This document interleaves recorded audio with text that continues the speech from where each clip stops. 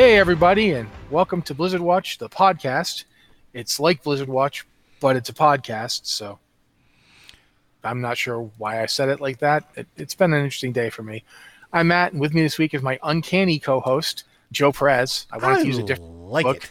I wanted to use a different comic book, and I don't know if the X-Men are actually currently using the uncanny thing, like if they're the uncanny X-Men or if they're just the X-Men. But I always liked that they were the uncanny X-Men, even before I found out they were just a Doom Patrol ripoff. I always thought it was nice that they were playing up the weirdness of the X-Men. I think Uncanny X-Men might still be going. I don't know. It's been a while since I've picked up a Marvel comic as far as the X-Men go. But it reminds me of a simpler time when I got sued from a major publication for playing Uncanny something in a video game. Well, that's not Blizzard related, so we won't talk about that today. Okay. Yeah. Dang, weird. So, Joe, aside from being sued by multinational corporations, what are you up to? Been doing a lot of leveling as far as my characters go. We were talking a little bit about that on the pre-show. Currently working through my Paladin, getting him up to 120. He hit 116 last night. My Pantsless Blood Elf continues his leveling extravaganza.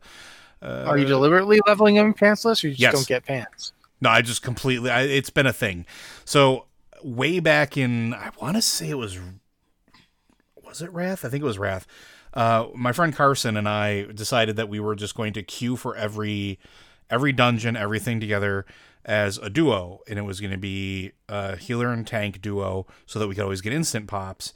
And we were just like, I bet you we can do this pantsless. And I think we might have been inebriated slightly, but it's just become tradition on that character in particular that as he levels, he's just pantsless. And when he gets to max level, unless I absolutely need to have gear on, I don't really do anything too exciting with him. He just does it all pantsless. So he's a pantsless blood elf named Walador. It's great. It's fantastic. I love him. Yeah, I've just reminded me of Fox, who was doing everything shirtless. Shirtless, yeah. So, too bad you and Fox weren't in a group together. We were at one point. The shirtless character. I meant like while you're both pantsless, or you pantsless and him shirtless. We were. There's a screenshot floating around somewhere on Twitter. I would have to dig back years at this point. But Fox and I grouped, and it was fun. It was great. Okay. I wear all my armor. Although, then again, I'm standing at shirtless before you right now because I transmog it off. But I still wear it. I just transmog it off. And to answer D-Boots in chat, no, literally, I don't have pants in the slot. Yeah, that's what he means. When he says pantsless, he's talking to you much like I'm traumatized by this kind of thing because I came up, back from the day. I remember running dungeons. I think it was Steam Vaults. Oh yeah, in BC, and I was geared to the point where I could not get rage. Yep. Like I could not get enough rage to do anything because they were not hitting me. So I would be just desperately people would take off your pants. Like people would literally say to me, "Go ahead and take off your pants." Then they'll start hitting you again, and you can get some rage and hold threat. I can heal you through it. Don't worry about it. So I would do multiple dungeons not wearing pants. Yep. But that means I'm traumatized now, and I can't do it for fun because to me it is a symbol of not having enough rage. of your rage-filled warrior downtroddenness. I remember those days. Those were horrible. Yeah. It wasn't fun. I will admit that. I did not enjoy the pantsless life. But yeah. So aside from Joe not wearing pants, also, I mean, I'm not going to speculate on whether or not he's wearing pants right now. Like if Joe is wearing pants, that's not what we're talking about. That being said, now try not to picture it because I can't. It's in there. This week we got a few things to talk about real fast before we get onto their emails. First one we're going to talk about is basically based on a rumor that was published this week. It originated in a French gaming publication. There's been no other sources to corroborate this, but the rumor is that Blizzard has been working behind the scenes on a Diablo 2 remaster this whole time, along with a company called, I want to say Vicious Visions. Is that it? Something like that. It's another Activision studio. I could not say the word Activision to save my life just then. And they're going to apparently, again, according to the rumor, they're going to release this year, Q4 of 2020, which, to remind you, is 6 months in total from now. Yeah, we just finished Q2. Yeah, we're in the middle of Q3 right now. Like actually at the beginning of it. Q4 is this year. It's within 6 months. By December, you will be out of Q4. And so because of that rumor, people are really excited. People have wanted a Diablo 2 remaster for literally years. Mm-hmm. But the question becomes one, can Blizzard possibly have one ready to go to that point without having made any mention of it, including in the earnings call they just did? Blizzard did a Q1 earnings call just now. They just did it. And they didn't mention this at all. And that's the kind of thing. It's extremely hard to justify not telling your investors on an earnings call. And by the way, we're going to drop a major thing that people have wanted for literal years this year. That's what we've been doing with your money. Because that's the whole point of an earnings call. The whole point of an earnings call is this is what we've been doing with your money. And this is what money we have made for you. Yeah, and like everything about this seems weird. And I'm not going to beleaguer it too hard just because, like you've already pointed out, it's a single source. It's a publication that isn't exactly known for its breaking news. I'm not saying that it's not possible, but if anything were to be anything with like a Diablo 2 remaster, I mean, there's no way in Heckfire that we're probably getting a release of it this year. We'd be lucky if by the end of the year we get an announcement of it. Which is what some people have speculated is actually going on. Some people have speculated that there will be an announcement in Q4. And that would make more sense. That would be more likely to happen. If they were doing a Diablo 2 remaster, which they could be doing. I'm sorry, I shut up to interrupt, so stop interrupting you. So if you go. No, I was gonna say I hope that it's something that they announce, but it also the thing that, and this ties into one of our other topics that we'll talk about in a moment, is if BlizzCon gets pushed back and it is a virtual BlizzCon and it happens in Q4, which I think it will, then that would be a perfect time to announce, by the way, we started working on this, and showing, like, you know, doesn't have to be a whole lot, but maybe some concept art of some of the reworked things or things like that. And that would be something that would get people genuinely excited. It would be super big and it would make people happy. And I honestly think that, and I hope that after everything that happened with Warcraft 3 Reforged, that they take their time, they cross the T's and dot the I's and don't rush it. Because as mad as people were about Warcraft 3 Reforged, and there's a lot of people still mad about it, Diablo is almost like a sacred text. Diablo 2, you don't mess with that. If that doesn't release perfectly, I could see riots. Like, legitimately. It's funny because one of the things about Diablo 2 that isn't really commonly known is that it was a house fire to make that game. Yeah. That game was made in a stumbling drunkard fashion where the studio, just before Blizzard bought the studio that became Blizzard North, the studio was on the verge of utter bankruptcy and hadn't paid its payroll taxes. Yeah. And when they got in, go ahead. I was going to say, I actually interviewed Bill Roper years ago, and he was very candid about all of that. He did not hold back at all. But you are absolutely right. Yeah, when you take that, that's bad enough. There's no source code to Diablo 2. Nope. Because, and this one comes from Max and Eric Schaefer, and David Brevik has mentioned it a couple times too. But David Brevik was usually pretty coy about it, just saying, "Well, it'll be hard." Max was pretty upfront about it. The Schaefers, they were at Path of Exile Con, I want to say like this year or late last year. I can't remember exactly when the con happened, but when they were there, they made the point that they had, like, literally they had a corruption error and lost all of it. And the only reason Diablo 2 came out in time was because people had taken home previous versions of the game to test. And so they could go and rip stuff out of those. Yeah, like the version, rebuild it. The version that we got in the collector's edition to Diablo 3 that's how they got it. Because they got it from somebody's archive that they had laying around at home from an early version. It wasn't even a final release version. No, they literally had to take that and then rip it apart to get all the assets out of it to make the game even happen. So there's no source code for the completed Diablo 2 out there. That doesn't mean they couldn't still do it, because, like I 'They have the game. They could sit back and re-engineer the whole thing. And they might have been doing that this entire time. Maybe they have. And They could even go as far as to say, you know what? That whole Final Fantasy VII remake thing worked out really well. Just remake the whole freaking game. Which I could see them doing. And here's the interesting thing. I know, and I don't know if this was the case when you were there, but I know for a long time, when people were coming through and visiting, even other teams at Blizzard weren't allowed in the Diablo wing, essentially. Like I did get to go to the Diablo wing. Okay. I didn't go in. I went to that wing, and actually, there's a little office that I went to near it. That's as close as I got. I did not actually go in, but keep in mind, I was there like the day before BlizzCon. Yeah.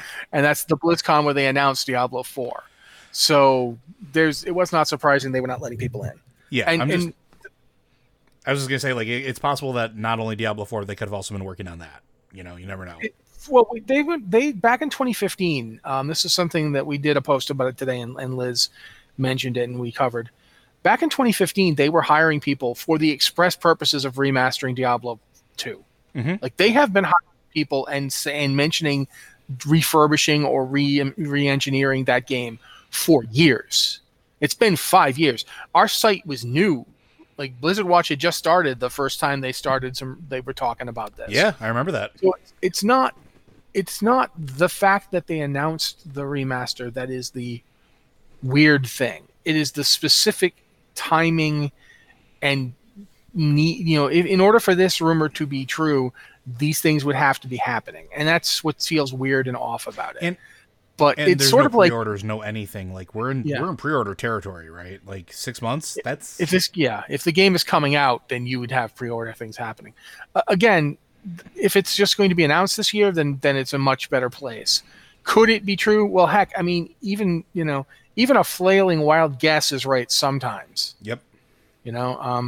And people were predicting Diablo 4 at BlizzCon every year for like 4 years. Yeah, they were. This says this from the guy who predicted it in 2018. Because and to be fair, it really felt like there was a comic book starring Lilith. There was a whole bunch of stuff. There was a lot of momentum. Yeah. Yeah, I really thought that we had Diablo 4 signed. And keep in mind too, one of the things before we move on to BlizzCon itself, because I do want to talk about that. One of the things to keep in mind too is that Diablo Immortal is going into testing this year. Yeah. Like they said they mentioned it again. Diablo Immortal, which is practically the invisible ghost of Blizzard properties, they mentioned it on the earnings call. If they're mentioning testing for Diablo Immortal on the earnings call, this makes me very suspicious of them not mentioning Diablo 2 at all. Yeah. If they're going to do it, but it is going into testing this year. Diablo Immortal is a direct sequel to Diablo 2. It picks up literally 5 years after Diablo 2, and its storylines are all about what happened in Diablo 2 and the effect it had on Sanctuary. If you're doing that game, it's not a bad idea to have a remastered Diablo 2 out there for people to go play. Oh yeah. If they what is all this? Instead of here's a brief breakdown of the lore of the Diablo series, it'd be here's Diablo 2. Go and play it. That'll explain what you need to know. So I'm not saying that they aren't doing this, and I'm not saying that they have not been working on it, and I'm not saying they're not going to come out with it. And I'm not even saying that the leak is wrong. All I'm saying was until I see something else, I am going to be over here just kind of not getting excited because I've been burned too many times with the Diablo property. Yeah. I have been excited that it's going to come out, and then it didn't come out. And I am not going to get excited until I'm literally watching the big trailer and going, and quite frankly, I want them to do a Diablo 2, a remaster just to see the cinematics. Yes. Yeah. No, for real. And the cinematics at the time were phenomenal, right? Oh yeah. And they're still pretty good by even today's standards. They're not bad at all. It depends on where you are in them. Anything that shows you Marius's face really needs a revision. Sure. But most of it, the wide shots and everything, no, those are great. Yeah, the place is on fire, everything's crazy. Yeah, but yeah, there's definitely they could be cleaned up. But okay, we're gonna move on to BlizzCon now because we really have two different subjects to talk about here. The first is BlizzCon going to be online this year and maybe only online? And the second is, if they do, what are they going to show us? What's going to be featured? Let's talk about the first one first. Joe, what do you think about the subject of an online BlizzCon? I think it's very, very likely. I think it moved closer towards in the likely column versus hopeful, just based off of looking at the con circuit in general. One of the biggest cons for miniature painting and production and stuff, ReaperCon literally just announced that they're going full virtual. And they've already made everything for all their classes and everything like that. So if they can do it, there's no way that a technology titan like Activision Blizzard couldn't pull off a fully functional, 100% interactable virtual BlizzCon. And I think the closer we get to the summer, I think the announcement of it being virtual is more and more likely. Yeah, just so people understand why we're talking about it at all. You may have heard of a little convention called the San Diego Comic-Con. Mm-hmm. People kind of like it. It's okay. It's the largest comic book and related media convention in the world, with I think literal millions of people coming in and out. And it's canceled this year. Yeah, it's straight up canceled. Yep, not virtual, nothing, canceled. So the Emerald City Comic-Con pushed back to, I think, June or July. If they're lucky, and that's a tentative, right? Yeah, if they actually end up going at all, but they push back. One of my favorite littler conventions, PaizoCon, I've never actually gotten to go, but I always thought it was cool. PaizoCon is going for full online this year. Mm-hmm. And there's the home cons, which are happening, was kind of like it's not a previously existing convention. It's literally just conventions made to be online for people, so you can still get some kind of the convention fix. So this is happening in other places. I definitely think it's an option. Since we've already had the virtual ticket going for years, it's certainly something Blizzard could probably do with minimal disturbance. There are elements of it to consider. One of them is the fact that the concept of demos. Because, I mean, people have been saying, can just put it on the launcher the way they did the WoW Classic one. But the WoW Classic demo was designed to be on the launcher. Yeah. For one thing, it was a test of putting WoW Classic on the launcher. That was something they were doing when they did that. I remember when I went to BlizzCon 2019 that the Diablo 4 demo was a lot of things. It was great. It was fun. It was not a real game. You knew playing that, okay, this is fun, but this is very clearly the very first steps of something that they're going to bring out much later in a different form. This was put together so they'd have something to show at the con. And that is not the kind of file they're going to want to put on the launcher, because the second MMO Champion or Wowhead get their hands on it, data mine. Yeah, the Wild Rumpus will commence. And they can stop that by encrypting it, but you can't run it encrypted. I have a solution for that. You want to stream it. I know where you were going to go with it. I knew you would say that. And it makes a certain amount of sense because it's a minimal impact. You can control how long people are in it. You can do it based off of ID and login. There's already a virtual connection through the launcher to the data servers that they have in place. They could do it. And Blizzard, if you're listening, I'm more than happy to come out there and architect it for you. Just let me know. But it's something that they could do, and it would solve a lot of those problems. One, because you're not actually pulling any data to your system. You don't get to download or see any of the files. They get to control the gateway and what they get to see through basically a virtual console. They could do this. And would it be a little bit pricey for them? Maybe. But then they'd have the infrastructure in place to do that in the future. And I'm also thinking about if they go back to having physical conventions, how much easier that makes it for them too, instead of having to make sure that it's installed on 100 PCs or distributing via SCCM or whatever that they're using for it to push out the packages. If they just tap in from a named computer to a central system and stream it, it makes their lives and setup easier too. And I know that's got its own complications, but I could see them doing that, and it could be cool. Sorry, I'm really into virtualization. It's a big thing. But I mean, his point is valid. You could definitely do that if you wanted to move demos.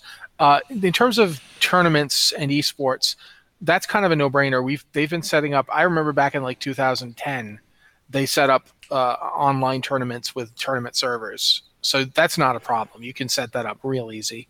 You can do that for pretty much anything that they'd be doing, like a Hearthstone tournament. Oh, yeah. You could do that for Overwatch. You could do it for the WoW dungeon stuff. and the arena stuff. You could absolutely do it for that. You mean Heroes of the Storm is not particularly well represented anymore, but you could absolutely do it there if you wanted to. That's not an issue. I feel like that is like the easiest. That's the slam dunkiest of online propositions for this online convention. Oh yeah, agreed. One thing we do have to worry about is you are going to be losing some stuff. You're not going to have the feeling like I don't think you do the costume contest at all, and that would be a shame. Well, because they could. When you get to the point where you have everybody at home showing their costumes to a webcam or whatever, it is not going to have that feeling. It is just not. I don't disagree with that. I agree. It's not going to have the same feeling. I'm just saying they could still do it in some capacity, though.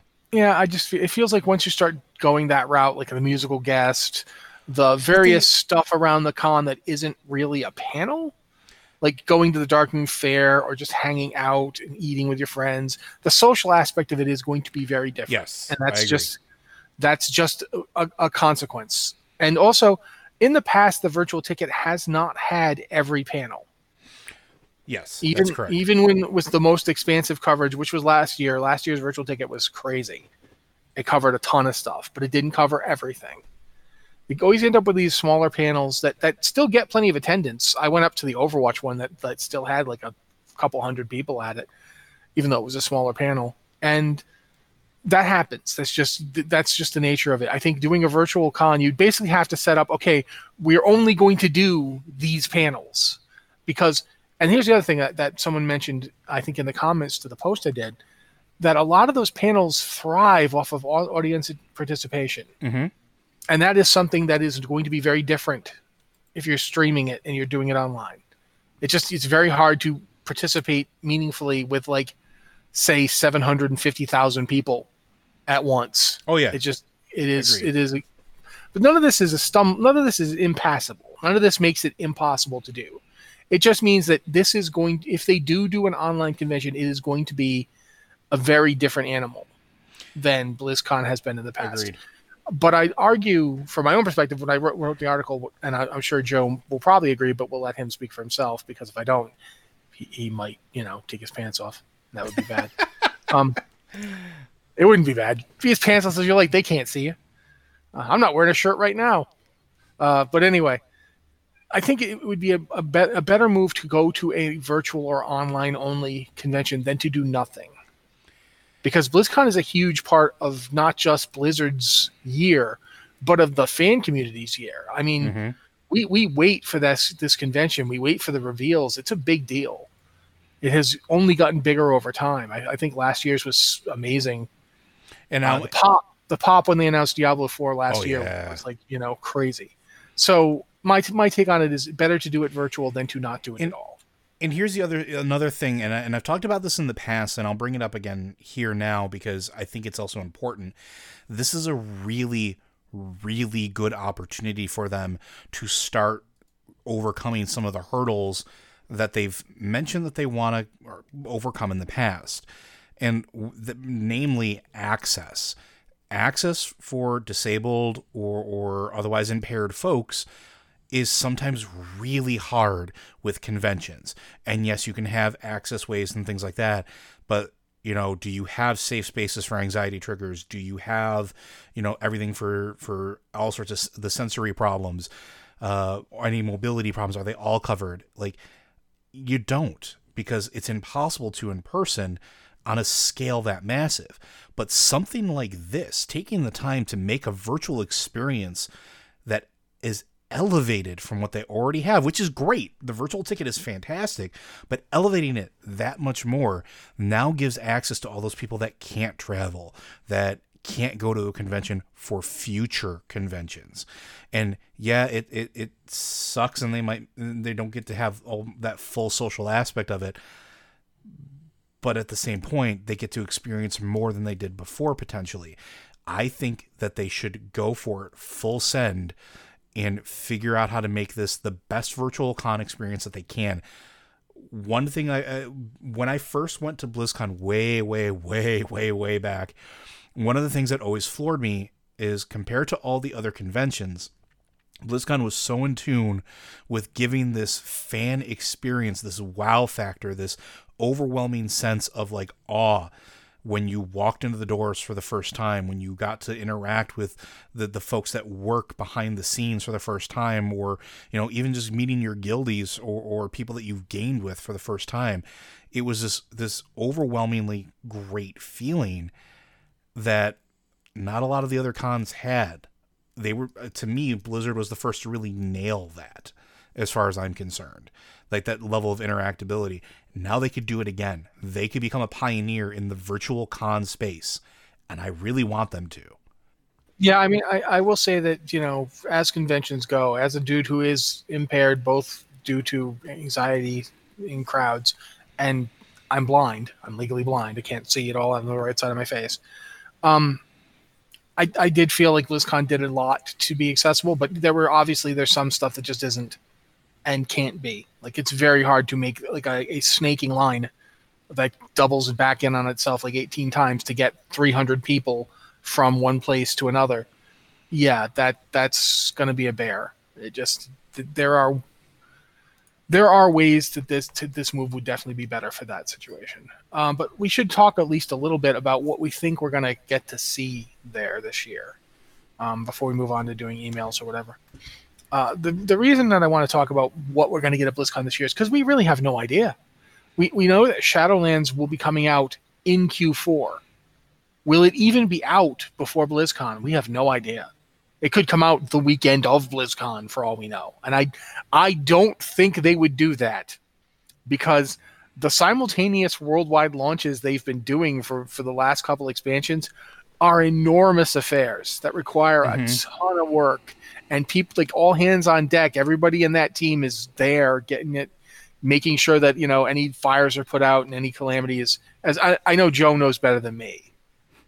These are enormous undertakings. You're not going to do that and then go to BlizzCon the next week. No. So I feel like that's an issue. So we don't even know. Like, Shadowlands, will it come out in October? Will it come out in November? Will it come out after BlizzCon? Are you going to make BlizzCon and then immediately have your, service team? Okay, you didn't sleep for a week and a half. Now don't sleep for another 2 weeks. So are they going to do it in December? Are they going to do it like the very earliest part of October? We don't know the answers to any of these questions that we're asking. But that's one possibility. If Shadowlands doesn't come out by BlizzCon, what are they going to just talk about Shadowlands? Are they going to talk about the next patch? I'm going to shut up now and let you talk, Joe. What do you think they're going to talk about? So I think if there is a BlizzCon of any capacity this year in any format, it's going to have a couple things. We're going to have more Overwatch 2 because we got an announcement for it, but we're going to start seeing more of it. We're going to probably start seeing playable scenarios, possibly new characters, things like that. That's sort of, to me, is a no-brainer, right? We might see some new minor Heroes of the Storm stuff, but we've talked about it being a long-forgotten game, so it'll probably be new skins, maybe a new champion if we're lucky, or hero. Probably not. You're going to have a ton of your Shadowlands stuff. I actually think that if they push the convention back far enough, that the big announcement for WoW is going to be Shadowlands releasing directly after the convention. Like, I think if they do this and push it back far enough, that's almost a no-brainer for me that I would expect them to see. I would expect to see maybe some more Diablo 4 news as far as like playability, how the classes are going to work, maybe some more stuff. Because when you played, it was really, really limited, wasn't it? It was like just one. Three of the supposed 5 classes. We still don't know what the 2 new classes are, but 3 of the 5 classes and like 25 to 30 minutes at most of actual content. Yeah, and if they're doing anything with like skill trees or anything like that, which I think they've mentioned before, like there's a lot of stuff that they could have and have on display. I think Diablo systems is going to be a big thing, especially now that we're a year past when it was announced. We've gotten so much more in between, and they've talked about a lot of it in, I don't want to say not concrete terms, but they've sort of like not really committed to anything. That would be the time to commit. And I think that if I was in the position of Blizzard and this was something we were actually working on, I would announce that Diablo 2 remaster at BlizzCon as sort of the big, We know you love Diablo. We know we're working hard on Diablo 4. We're going to give you something else too. We've started working on a remaster. That would be, and then a Hearthstone expansion in there, because there's almost always a Hearthstone expansion. Yeah, the Hearthstone team are beasts, and they almost always have an expansion. Yeah, it's thumbs up. If you are on the Hearthstone team and you feel like we don't love you, we do. We do. You're insane. But that would be my predictions. So there you go. Yeah, I think you hit pretty much everything I'm thinking. I expect, I'll be upfront, I expect to hear something about the first patch of Shadowlands, because we know that there's one raid that we currently know about, Castle Nathria, and that's it. Mm-hmm. So I expect we'll hear about like the first patch and how the story moves forward and any of the major characters from that. Much like you heard about Shara beforehand. So yeah. I expect that kind of thing. But otherwise, I think we're pretty much on the same page. There's one more story we were going to talk about. I think we're getting kind of short on time for emails. I do want to make sure we try and get through all of them. But I will still mention this story really fast because I think it's interesting and it has a lot of possible ramifications. Overwatch released its competitive open queue. I think they've already released it, but it may not have yet. But the way it works is you can play as any hero without roles. So you just queue up and play. Mm-hmm. It's like the classic, the old one, right? Yeah, the way it used to be. And one of the things that got me thinking about is Joe and I talked last week about scenarios and about, content that reduces the need for a queue or a queue timer. And I honestly, this has got me thinking maybe they're actually getting receptive to the idea of bringing scenarios back, because it's a very similar idea. Like instead of having a tank, a healer, and 3 DPS, you would just be like, okay, there's 5 of us, let's go. So do you think it's just a case of them reverting something or bringing back something that Overwatch used to have because people wanted it, or what? What are your thoughts on it? I don't really have a whole lot of thoughts. I don't do a whole lot of Overwatch competitive ever. I think I've done like 10 matches total. It's just not my scene, but I like the idea. I like the fact that it is opening and letting you play as any hero without roles. And it's something that I think if they should borrow for WoW. And we've seen a perfect willingness of them to do that with other things. Look at Transmog. Transmog was a Diablo thing. Then it became a Blizzard, a WoW thing, and how big that became. They'll borrow from each other, and this is one that I think they should. They should look more at those scenarios, look more at open queue for dungeons and raids, and I think it would be great. Okay, and that covers pretty much everything I was going to say too, so we can move on to then their emails and so forth. If you have an email for the show, please send it to podcast@blizzardwatch.com with the subject line podcast or Blizzard Watch, so we know it's for this show. We also take questions from our Discord server. There's a patron Q and podcast questions channel, and you can ask them in there. You can ask for this show or Blizzard Watch in that channel. You just specify which one you want it to be.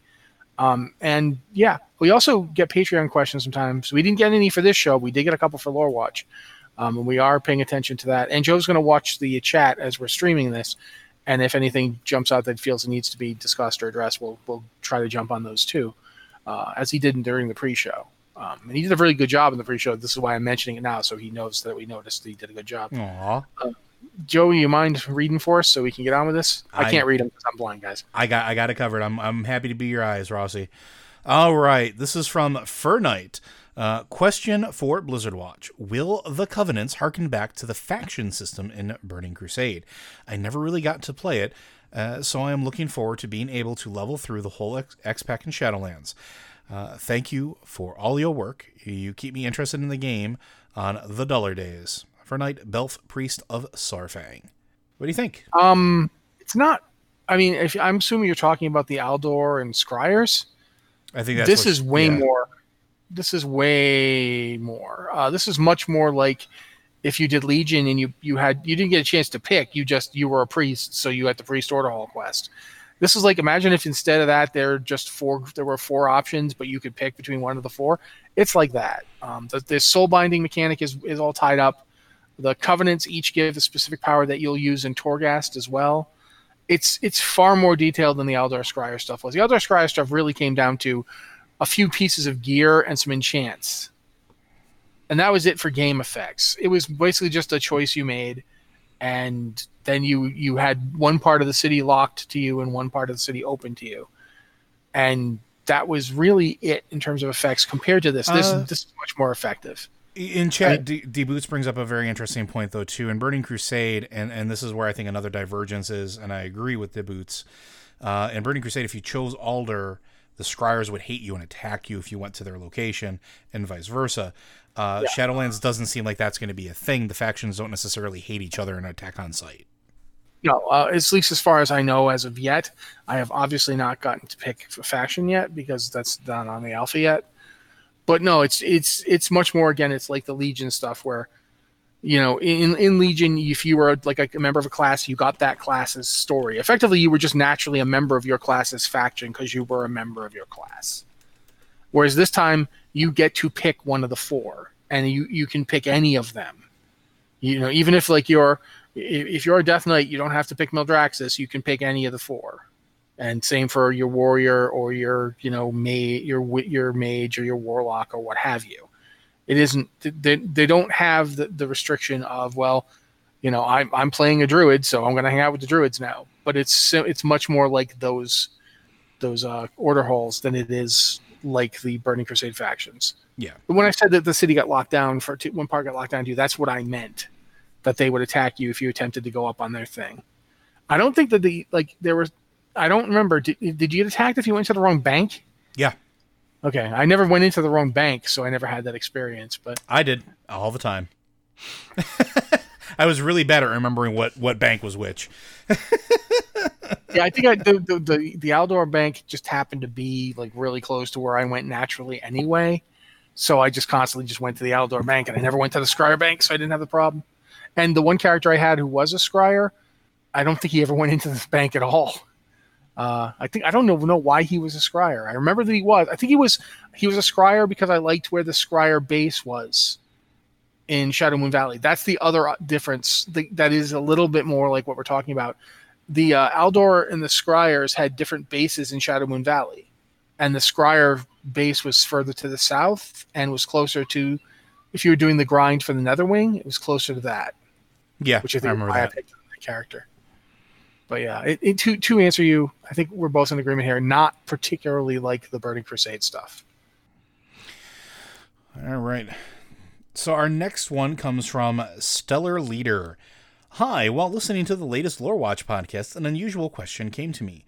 Do you guys think Blizzard will be able to give us a good explanation for everything we're wondering about? As much as I'd love that to be the case, I am not sure it is even possible to give a satisfactory answer to all of our questions. It's bad for business if they answer all of our questions. Yeah, the mystery is part of what keeps players coming back. At least, we wouldn't be able to tinfoil hat if they just came and said, "Hey, it's this. It's blue. It's not red." Well, for that matter, too, there's a point someone made relatively recently talking about how game franchises work and how fan interest works. There's a certain truth to the idea that it's the stuff that they don't tell you about that becomes fascinating to you, that pushes you forward. Mm-hmm. The stuff around the edges that you never really get a complete answer to is often more compelling. And by the time, I think it was a discussion of Star Wars and talking about how in the original Star Wars trilogy, there was all this stuff in the background that you didn't know about. And even when you did learn a little bit about it, you only learned the vaguest details. And it's when it becomes explained and explored that it also becomes less mystical, less what's that guy's story? Oh, it turns out he was kind of an angsty teenager. Yeah. Yeah, okay. And it's not even that it's bad. I've seen a really good defense of the Lucas prequel trilogy the other day that made some good points. But the point being is just, with any franchise of this type, an attempt to explain literally everything is misguided. You should explain stuff when it provides you with story elements to tell a good story, not just because everybody wants to know, so here's all the details. Let's look at Chronicle as a really good example, right? We have 3 volumes, which I think they weren't originally planning 3 volumes. I think it just kind of happened.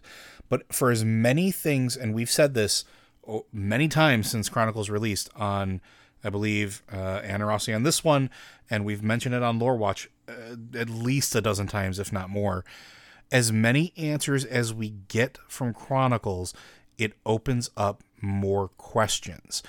And that's good. Anytime they explain something, they explain it, but it usually leads to something else that isn't fully explained. And it's like a jumping off point. It's like closing story threads. When they're done with something, sure, they can explain what happened and move on. But until that point happens, maybe they don't even know where it's going to end. Maybe they haven't made a decision yet, or they haven't figured out exactly where that narrative point is going to come to a draw. We've seen this over the years, like Burning Crusade. There was the missing diplomat, missing diplomat quest, or was it the missing royalty? Talking about the Varian quest. It started as a Varian quest, wound up taking you all the way to Outland with the forges, and then just stopped. Oh no, that was two different things entirely. The thing that took you to Outland was actually at the end of Nax, and it wasn't even a quest; it was just a mention. They mentioned that the lost child of the Ashbringer was somewhere out there in Outland. Yeah, that's it. Yeah, the lost Smith or whatever it was. Yeah, but like, and you went looking for clues, and he wasn't there. He never had been there. It turned out. It was just they did that a lot. They did that with the Quell Sarar and the chromatic blades and the idea that there was a chromatic Quell Sarar. Nothing ever happened there. Nothing ever came of it. And that happens sometimes. And actually that's kind of a good thing. Having stuff in the game that not only doesn't get explained, but doesn't really ever feature in, it keeps that stuff relevant. Imagine if we'd gotten Ashbringer as a artifact like way the heck back. It wouldn't have been as cool for people to get it in Legion. Mm-hmm. It's okay to pay off eventually, as long as you leave yourself room for new stuff to come in and pay off. One of the downsides, actually, of certain weapons having been legendaries, like, for instance, Sulfuras or the Warglaze of Azzinoth, was then they weren't available to be artifacts in Legion. And I know that some people were pretty sad about that. Like, you couldn't get the Warglaves on your Death Knight. That's why they made a cosmetic quest so you could get the transmog for them. And that was the first time a legendary had ever been transmogable. Mm-hmm. And I think that led to other legendaries eventually becoming transmogable as well. I think it was that idea that, if you have this cool lore-filled weapon, you should be able to use it. So I think in general, I don't fault them for wanting to explore their lore. I think that's great. I just think that it's not a bad idea to always keep a little something in reserve, or to, as Joe said, talking about Chronicle, to have every question, in the words of Hermes Conrad, that just raises further questions. That I think is a good way to go. Yeah, I agree. All right, our next one. Oh wait, he did ask a second question that we didn't answer. Oh, that's right. Sorry. Go ahead. You should answer it first. So the follow-up question, is there anything you'd be okay if it remained permanently unanswered? Anything? Like, there's nothing in the game that burns so bright for me that I have to know the answer, as long as not knowing the answer serves a purpose, right? Like, if it's, for whatever reason, it fits the narrative that the question never gets answered, I'm fine with it. A-okay. Nothing from my perspective absolutely positively 100% needs an answer. What about you? Why did that chuckle hump Ordos not drop my shoulders all these years? I knew it. The same reason that I couldn't get the Dark Shaman Transmog for 483 days. Yeah.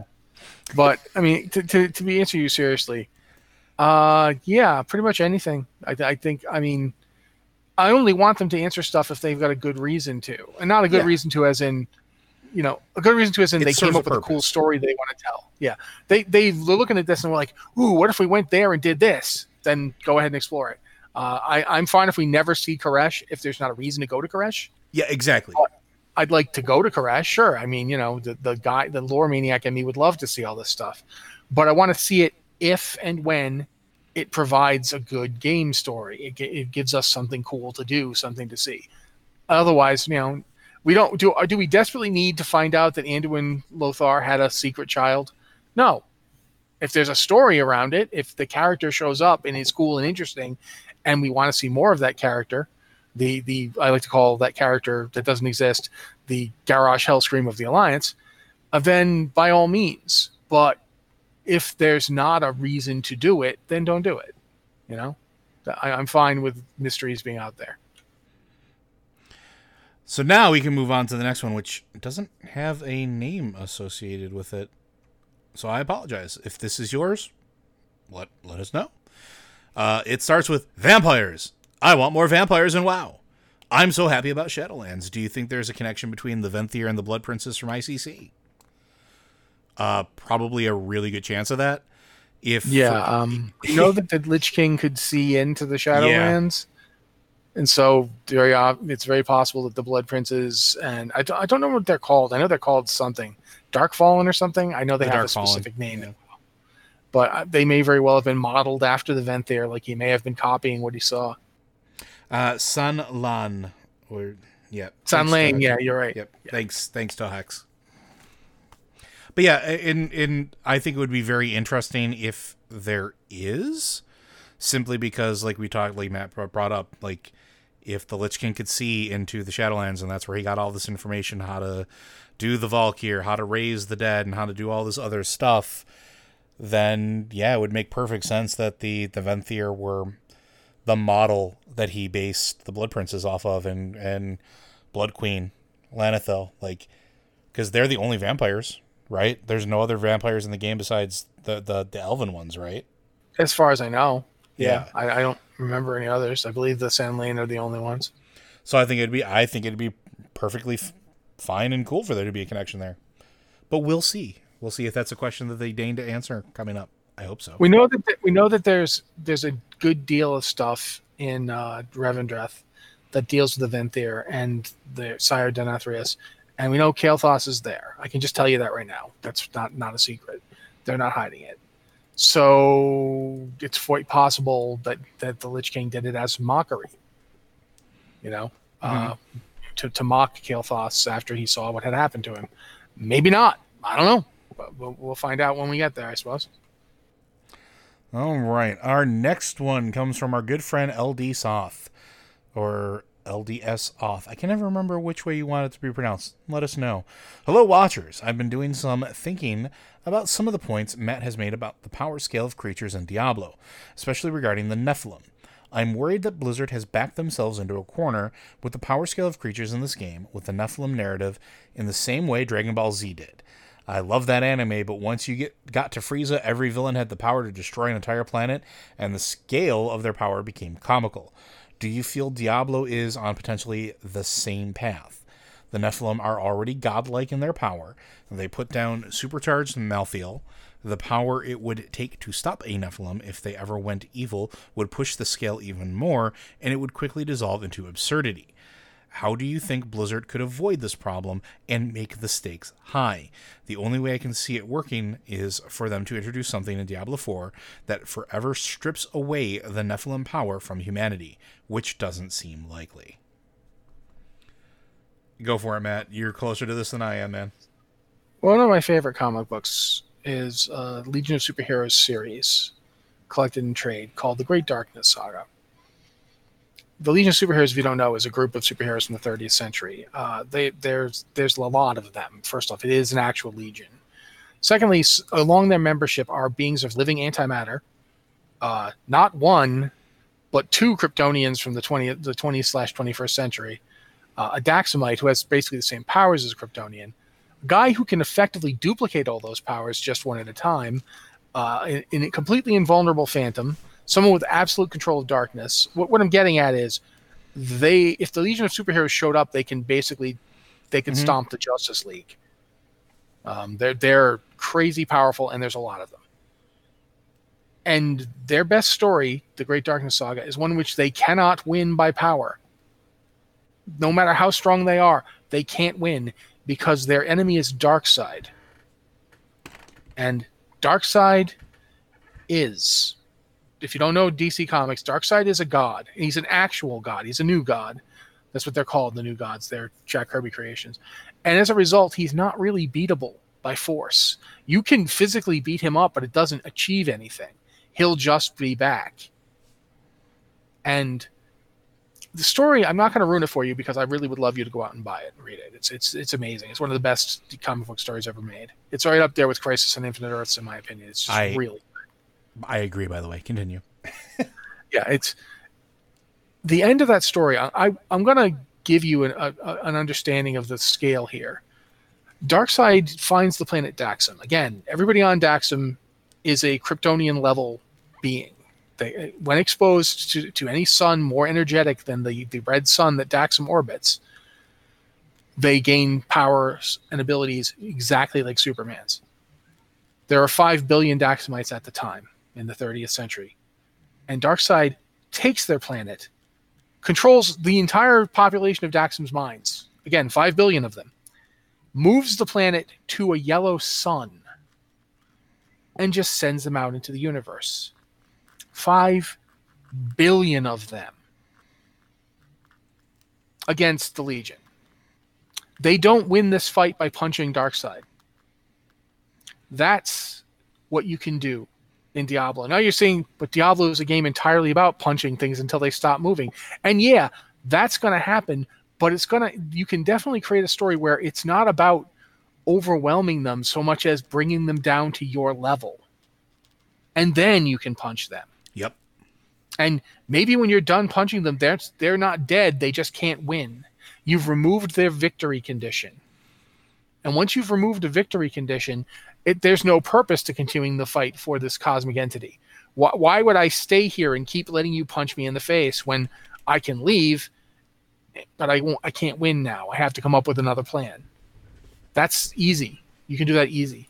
I don't think they even need to address the Nephilim, because the Nephilim is, the Diablo 3 is 30-something years in the past from Diablo 4. The Nephilim might even just be gone. They may have gone off into the cosmos. They may have gone home, gotten old, and died. There's a million ways to deal with this. I do not see this as a problem.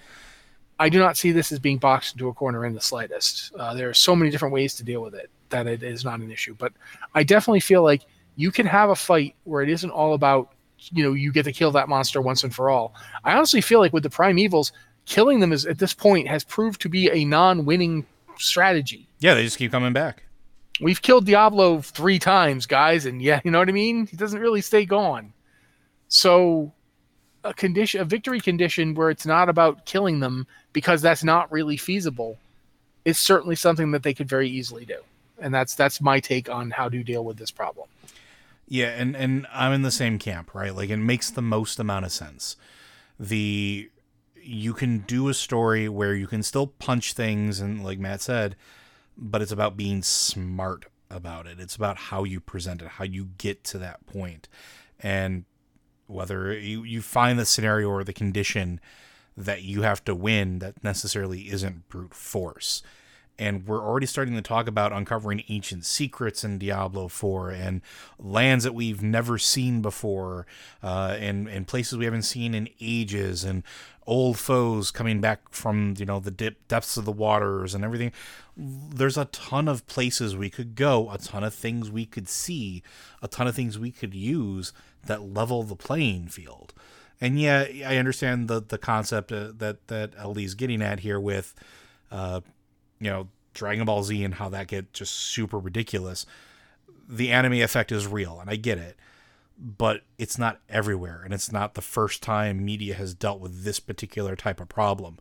And I think that the writers behind Blizzard are, like, their IPs are smart enough to not back themselves in the corners. I think they know how to do that. So I think that if they do something like similar to what Matt said, it'd be absolutely fantastic. And I think they could. All right. Our last question comes from Suggle Kitten. Hey, y'all. I just ran Blackwing Lair for the Transmog set. There is a room with slowdown gas, and then there is the egg boss. Both are a pain in the butt. Can you tell us why these things? Can you tell us why these things were like back in the live days? I'm thinking that you're saying what, not why. Awful. Yeah. They took absolutely forever. Oh, see, it's not like today. When people do WoW Classic today, they burn through these fights. Oh, no. We didn't burn through these fights. For one thing, here's the first thing. I want you to imagine playing Blackwing Lair, doing those rooms with 40 other people who could just barely stay alive because the damage going out was crazy high and it just ramped up. Especially for that Yeah, that you level. were all level That was the 60. second raid, really. Second full Yeah. 40-man raid. Then I want you to understand that there was a certain thing that used to happen back then called massive lag spikes. Massive lag spikes. You think you know lag today, and you do. You've seen lag. You've had bad lag. I want you to imagine going to like 1 million latency. Regularly. Just randomly. Yeah, regularly and randomly. At one point, my raid group, we just all disconnected in the middle of Razor Gore. My main tank for all of Classic WoW was a Feral Druid who raided at 2 frames per second. Yeah. And like I said, we disconnected. When we came back into the game, we were all in Westfall. Yep. Our ghosts were in Westfall at the Westfall graveyard. We had to run back across all the way from Westfall. Yeah, you couldn't fly. You were a ghost. You had to run back from Westfall all the way to the mountain to run back into the raid to get your body back. Like that's the kind of thing that happened to us. And then they started putting in code where if you died in a raid like that, your body would just appear outside, like you'd just appear alive at the graveyard, which still meant running back. That wasn't always. It wasn't intended for you to be in Westfall, but it happened quite a few times. In addition to that kind of thing, I honestly, the worst fight in that instance, I mean, this isn't even a fight. You mentioned the suppression room. The slowdown gas is the suppression room. The suppression room was like a miserable slog to get through. You had to have your rogue going ahead to disarm traps. Like not just one rogue. You had to have multiple rogues. Yeah, your rogues would be going forth to disarm those things to try and get them down so you could get through the room at something approaching a reasonable time. While constantly respawning trash mobs would be like attacking you. And you'd have to. And if you got to the boss fight, they couldn't participate in the boss fight originally. You couldn't have them engaged in combat because they still had to disable the traps during the boss fight. Yeah, until like my guild came up with a strategy to basically pull him into the very far corner of the room, and have the tanks face face him on the back wall, and the entire raid would be behind him in like this very tight space. And that way we can have the rogues can stab him rather than disarming traps. But if you got knocked back, which he did a knockback, he knocked the tank back. That's why you had to get the tanks right up against the wall. If someone pulled threat and then he did a knockback, he would punt you. Literally, there's a ledge that leads down to the first part of the room. If he punted you, he could punt you into that room where all those other whelps and stuff are still waiting because they respawn constantly. So you're dead. And then they're going to come upstairs after they kill you. Mm-hmm. So you could get punted and you could pull the entire room. And it happened a lot. Oh yeah. And that was just one thing. The trash pull after that fight, when you got him down, the trash pull in the next room was so bad. Because you don't understand now doing it now for transmog. You go in there, you just kill everything. And you don't understand.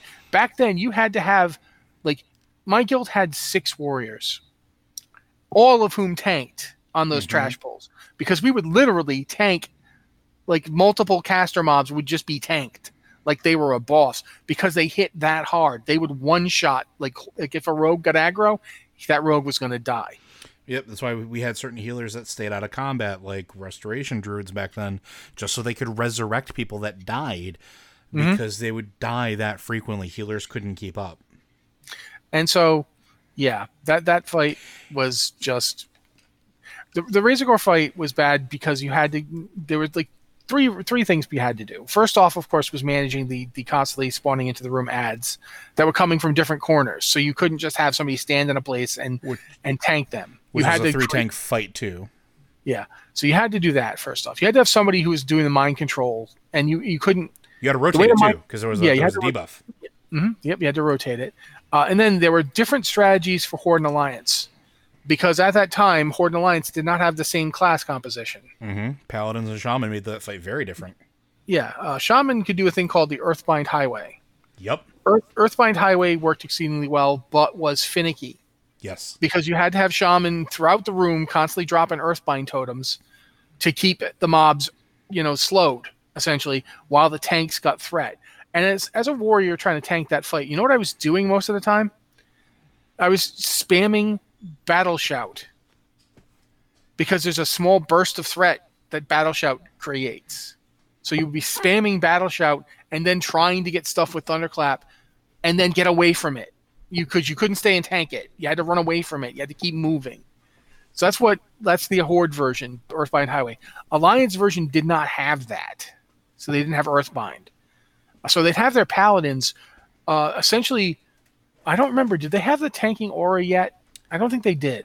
No, but they had consecration. They basically, you'd have your paladins, even the paladin healers, especially your paladin healers. Mm-hmm. You'd have your paladin healers basically dumping consecrate on the ground every chance they got at the spawn points. Yeah, and then healing just like mad to get healing threat. That's where heal tanking started. Yeah. And so they would be running around, setting the ground on fire and just healing until they got threat. And then once they had threat, they had to run. So your paladin healers could only heal some of the time. Because once they had threat, they couldn't stand there. They'd be destroyed. So they had to run around dumping consecrate everywhere, and everybody doing everything they can to slow these guys. Like as a warrior, one of the things I did a lot was an ability that I think is coming back. Piercing Howl? I think Piercing Howl may even still exist right now. But we'd use Piercing Howl to slow everybody down. Because it's an AoE snare, essentially. So yeah, it was not a fun fight. And that was the first fight in the expansion. I mean, not in the expansion, in the dungeon. That's the first raid. You walk in the raid, and that's the fight they give you. And you got 40 people trying to hurt them like cats through that encounter. Once you got through that, it was like, okay, the next one we don't do anything. No, well, there's lots of mechanics, but we don't run around a lot. Okay, good. It's like I'm shutting up. Yeah, here's what I'll say about it. It wasn't all bad. I'm not saying it was bad, but it was complicated. That's it. So it was very, very complicated. A lot of the big raids during the classic era it was not really about the fight itself. It was about the organizing of the people. So it wouldn't be uncommon to have groups of people assigned to specific tasks in different voice channels on Vent or TeamSpeak at the time, or Skype. Because we didn't have Discord or Mumble at the time. You would have certain groups coordinating certain things, and the mechanics would require precision execution, and it became all about that organization of people. And if you look at all of the fights from the major raids in Classic, that's what it was. Whether it was managing the ads on Gar in Molten Core, or managing the multiple ads during I can't remember the priest fight, the weird sulfur dude that felt like a trash fight more than a boss fight, managing that. And then you go into Blackwing Lair and you have all these fights that require coordination of the orbs and managing the mobs and making sure everything was done and wiping repeatedly, because if an egg died and it wasn't him that killed it, congratulations. You just reset. It explodes. Yep.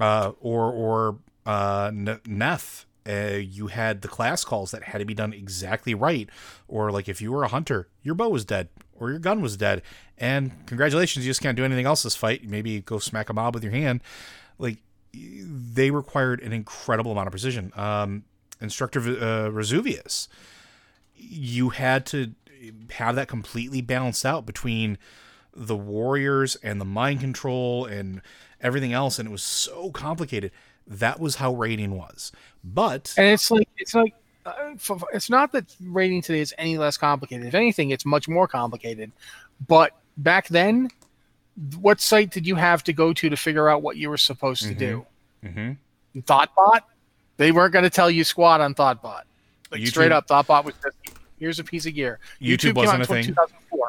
It was just barely a thing. Barely. I remember when my guild killed Maxina the first time back in Nax 40, we put that video up on YouTube, and it was one of the most watched videos because it was one of the very few videos that anybody had done about it. And we didn't explain the fight at all. We just showed it. But even then, imagine just watching a video that is one player's perspective on a Maxina kill, and that's actually helpful because it's the only video you're going to find. That's the world of the original WoW, how it was in WoW. It was very much, nobody knows how to do this, so everybody's dying repeatedly until someone figures it out. Or cheesing it because you found a weird loophole. Like, the Instructor Yeah. Resuvius fight. My guild didn't do that with the actual mechanics because we didn't have enough tanks at that point. When we got to Nax, we learned that 5 hunters with Distracting Shot and Feign Death could bounce Resuvius around the room and completely ignore his tanking mechanic. And that's what we did because nobody told us to do it. We just didn't have a choice. We couldn't get past the fight, and it was the first fight you did in that raid. Like that's what it was like. It was weird coordination, a lot of working together and figuring it out from scratch, and like, you know, and I remember like before we have world first races now, that was but wasn't a thing back then. Like there was server races, but once you hit your goal and figured something out, like I played on Zul'jin back in the classic days, and there's a lot of guild people that I interact with that I was never in guild with. We were all in different guilds, but we all shared information. And it wasn't because, oh, you know, we need to absolutely be the first in guide and keep everything like tight-lipped and everything.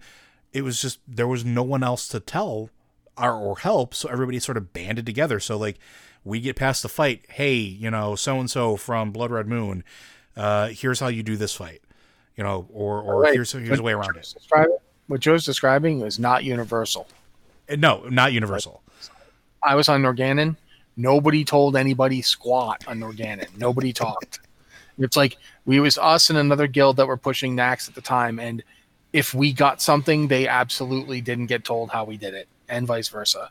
I remember in Blackwing Lair when the other guild killed Neff before us. They killed Neff 13 minutes before us, and it was like, you know, knowing that they had killed him, it was such a big downer for us that we almost stopped. But one of my guys was like, "No, we're here.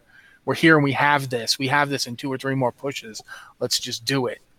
But yeah, server community was a much bigger deal, and a much bigger deal than it is even in WoW Classic today. WoW Classic server community is nothing compared to the way it was back then. That we've done articles recently about how the social game of WoW has changed, and one of the ways it's changed that I don't think it could ever go back to was there was just less stuff online. Mm-hmm. So WoW's fully onlineness was a huge deal. Like the fact that it could basically be used like a chat, it could be used like an IRC server. You could actually play a game together in it. That you could use it as email. There were like a ton of features to World of Warcraft that like Facebook wishes they had to this day. And the servers were so strong. Like you really know your reputation on a server like was an enormous deal. Yeah, it was. You're like, and we talk about like, you know, your reputation in the real world. Your server reputation was so important back then, even especially like going back to the raids, because if you left a raiding guild for whatever reason and were looking for another one on that server, because server transfers were not a thing back then. Yeah, and even when they were a thing, it was basically because the server was full. Yeah. They would open a new server in a specific server, and they would tell you, you can go to this server if you want to. Yep. But make up your mind. And so, yeah, your reputation was enormous. It was a huge deal. But I think we covered that. So I think we're done. Too. Yeah, I think we're done. So Blizzard Watch is made possible due to the generous contributions at patreon.com/BlizzardWatch. Your continued support means this podcast site and community is able to thrive and grow. Blizzard Watch supporters enjoy exclusive benefits like early access to the podcast, a better chance at having your question answered on our podcast or the queue, and an ads-free site experience. Thank you very much, Joe. Again, guys, if you have a question for the podcast, you can use our Discord server, the Patron and Patron Q and Podcast Questions channel. You can email us, podcast@blizzardwatch.com, with the subject line podcast or Blizzard Watch so we know it's for the show. And, if you have any questions, please, by all means, ask them. We love to answer them. It's a big part of the show and how we do the show. And we're really grateful when you guys do and ask us some questions. But this has been the Blizzard Watch podcast. Thank you guys so much. It's been me and Joe, as it is every week. Thank you very much for being here with us, and we'll see you guys next week.